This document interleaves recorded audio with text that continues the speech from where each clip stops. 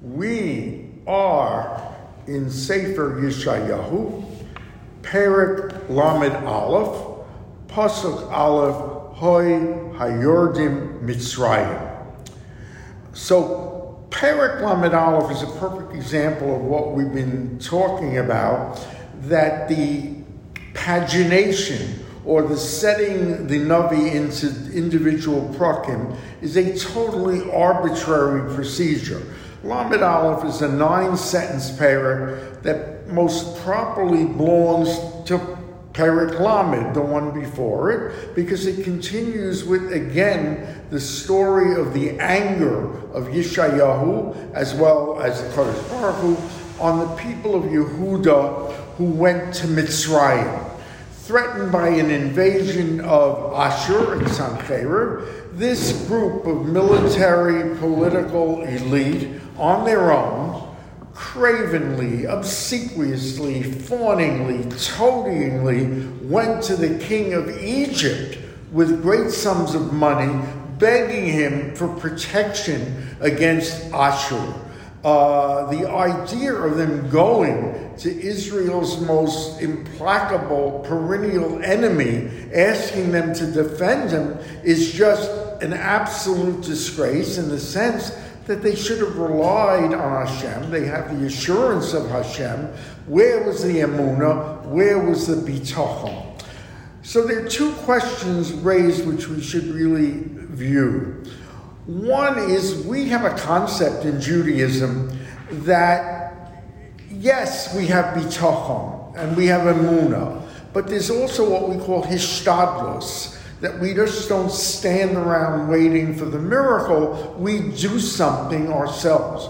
So why isn't this considered hishtadlus? We went to a neighboring country and said, in case we're attacked, we would like your participation, we'll pay whatever it is. It's hishtadlus. They're defending themselves.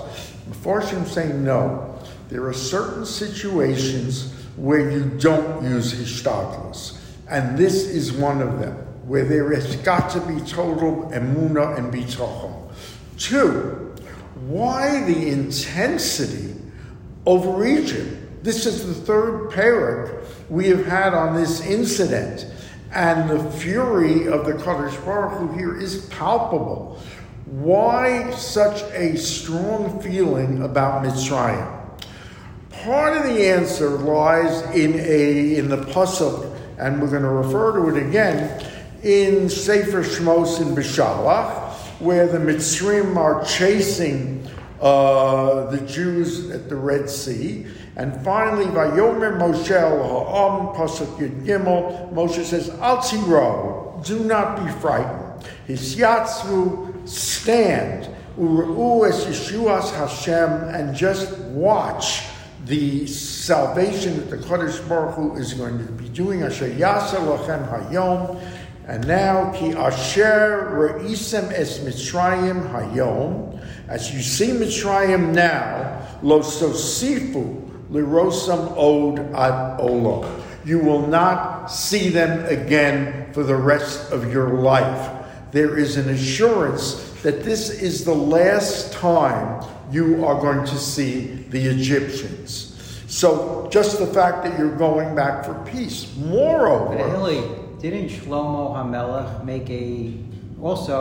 made it basically an arrangement with Egypt by marrying the daughter of Pharaoh? Thank you for leading me right into that. Because yes, so we see that there's an additional Isur, that when the Torah prescribes what the qualifications or what the restrictions are against a king of Israel, what he cannot do, it says, Lo yarbelo susim. He shouldn't get a multiplicity of horses. Why, says the Mefarshim? Because that would mean going back to Egypt. That you do not go back to Egypt. And why? Because the horses of Mitzrayim were probably the best horses in the world. They were great for war, for even acquisition. Horses were a sign of great wealth. And that is what Shlomo did. He said, no, it wouldn't affect him. He goes to Egypt to bring horses because there was a fear of getting people back to Mitzrayim. And as you say, he marries the daughter of Paro as a result of this and goes completely astray in Avodah Zarah. Moreover, you're not allowed to go back to Mitzrayim, yet we have evidence of some of the greatest Jewish communities in post-Beis Hamikdash times being in Egypt. The community in Alexandria was considered one of the greatest Jewish communities in our history.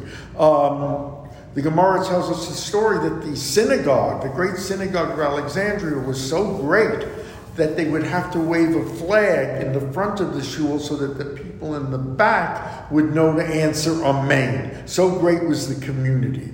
Moreover, the Rambam lived in Mitzrayim for many, many years. Ramban says that it is an Isur, it is one, he counts it in the Sefer HaChinuch, of an Isur of living in Egypt. It's Asur. We know the Rambam lived there, the Radbaz lived there. How do we justify that? Well, we have several kind of, I would call them little fixations to that, little changes in the law. One is that when it says you can't go back to Mitzrayim, says the Mefarshim, you can't go back the same way as you went out. You can use it different way. Two, you could use it if you had to go for business. If you had to go for a living, for parnasa, not to stay there a long time, not to live there, but you could go there for a brief period of time. The Radbaz went there, established a yeshiva there in a Beis Medrash, and then returned to Israel. But we're still stuck with that example of the Rambam. The Rambam, there are letters from him where he puts in the salutation from Reb Moshe ben Maimon, who is committing a sin every day of his life, that he stays in Egypt. So why was he there?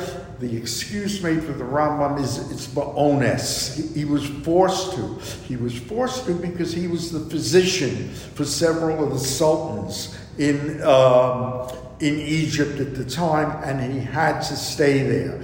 But that is an exceptional case in terms of the Rambam. So we see that just to bring the background of the intensity of why so much anger is focused on Mitzrayim and going there, seeking their help. So we start, Hay Hayordim Mitzrayim LaEzra. Woe to those who went to Egypt for help. Al Susim Yashanu, they rely on the horses of Egypt. Yivtachu al Rechev Kirov, they rely on the chariots of war of Egypt because they are many.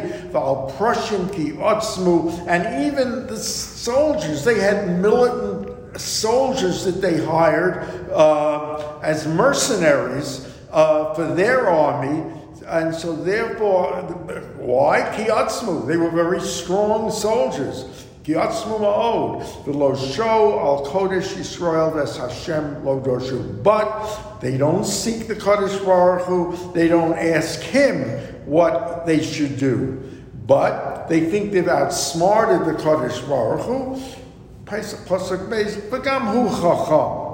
Kodesh Baruch Hu is smart as well. The Yaveh Ra ve'esdrorav lo hisir, because he will bring punishment for what they did. The Drorav lo hisir, he did not remove his words, means that pasuk we read in Yudalid, Perak Yudalid, pasuk Gimel of Shlach, that this is the last time you are to see them. He hasn't changed that. It still is valid. The Kamal Beis Mereim ve'lezras po'alei oven, and so he will come up against the evildoers and against the helpers who not only facilitated, being Egypt itself, but those that they helped will come to naught, will come to destruction. Because it's Pasuk Gimel. U'mitzrayim Adam. They're human beings. They're not supernatural. V'lo el, they're not gods. V'suseim basar v'lo ruach. Their horses are just, when you get back, skin and flesh. They're not supernatural powers. V'Hashem yoto yodo, v'choshel ozer, v'nafal uzor. Both the helper and the one that is being helped. Vayatu kulon yecholyun, they will all be destroyed. Kiko amar Hashem. And now we are going to switch our emphasis to Sancheriv, that tremendous battle where 185,000 people miraculously died as they were the gates of Jerusalem. Kiko amar Hashem Elai kasher yehageha aryeh v'hakfir al trafo. That the Kadosh Baruch Hu is a metaphor of a growling lion protecting its young. Asher yikarei alav maloroim, so that when he's attacking, yes, shepherds will try and prevent him. Mikolam, they will shout and scream at a lion, and often it frightens him away. But lo yahas, he will not move. Mehamonam lo yaneh, he doesn't respond to their numbers. They could be superior numbers. He is not frightened. Ken Yered Hashem Tzvaos Tzvo al Har Zion. Thus will the Kadosh Baruch Hu go to Har Zion v'al Givasa. Givasa is the top of Har Zion, which of course is the Beis Hamikdash. Now, interestingly, we switch in Pasuk Hey, the metaphor of the Kadosh Baruch Hu as a growling lion to a bird. Ki tziporim afos ken yogein Hashem tzvaos al Yerushalayim. Like a flying bird, so will the Kadosh Baruch Hu protect Yerushalayim.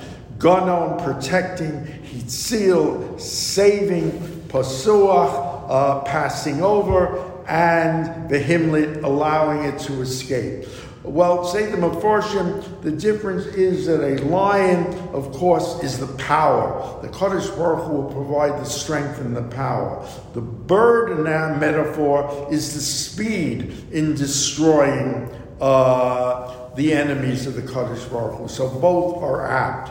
Shuva Lashem Himika Sarah B'nei. Now, interesting, the Navi is saying that this victory over Sancheriv is really a tshuva opportunity. Shuvu lasher hemiku Sarah b'nei Yisrael. Return to the one who you have deeply, hemiku, you deeply turned away from. It is so interesting that this pasuk is in chapter 1, pasuk 1, of Mesilas Yesharim, Paths of the Just, which we read as a basic tshuva text, again in Chodesh Elul. So, Shuvu Lashem Hemiku Sarah b'nei Yisrael. Return to the one whom you've deeply turned away from. Ki bayom hahu yimason ish elilei chaspa. Because on that day that you've done tshuva, each person will find the idols that he had so valued. He will reject them. The ones that he made of silver, that gold, that you made with your own hands in sin. And Asher will fall by the sword. Lo ish, v'cherev lo adam, not by man, not by the sword of man. So chelnu v'naslo mipnei cherev u'achura lamas yiyu. They will flee from because of the sword of the Kadosh Baruch Hu, and the young men of Ashur u'bachurav lamas yiyu will They will melt away in fear. V'salo mimogor Yavor, and the Assyrian rock, Sela, it's great, and what you're doing is a metaphor for their great military machine. The Salami Morgan Yavor, it will pass. The Chato Minei Sharav, they will pass away from fear. The officers will tremble from the scope of the miracle. No'om Hashem, Hashem's word, which Asher Ur, which is a fire, Lo B'Tzion will be a fire in Zion, in Yerushalayim, V'Tanur Lo B'Yerushalayim, and a furnace in Yerushalayim. It will be burned. The enemies will be destroyed, and we will see the building, the strengthening, and saving, in this case, of the Beis Hamikdash. Next, we are going to go into the character of Chizkiyahu. that made it such a golden era, the last golden era before the destruction of the temple, in Yirtzeh Hashem, 8:45 a.m. tomorrow.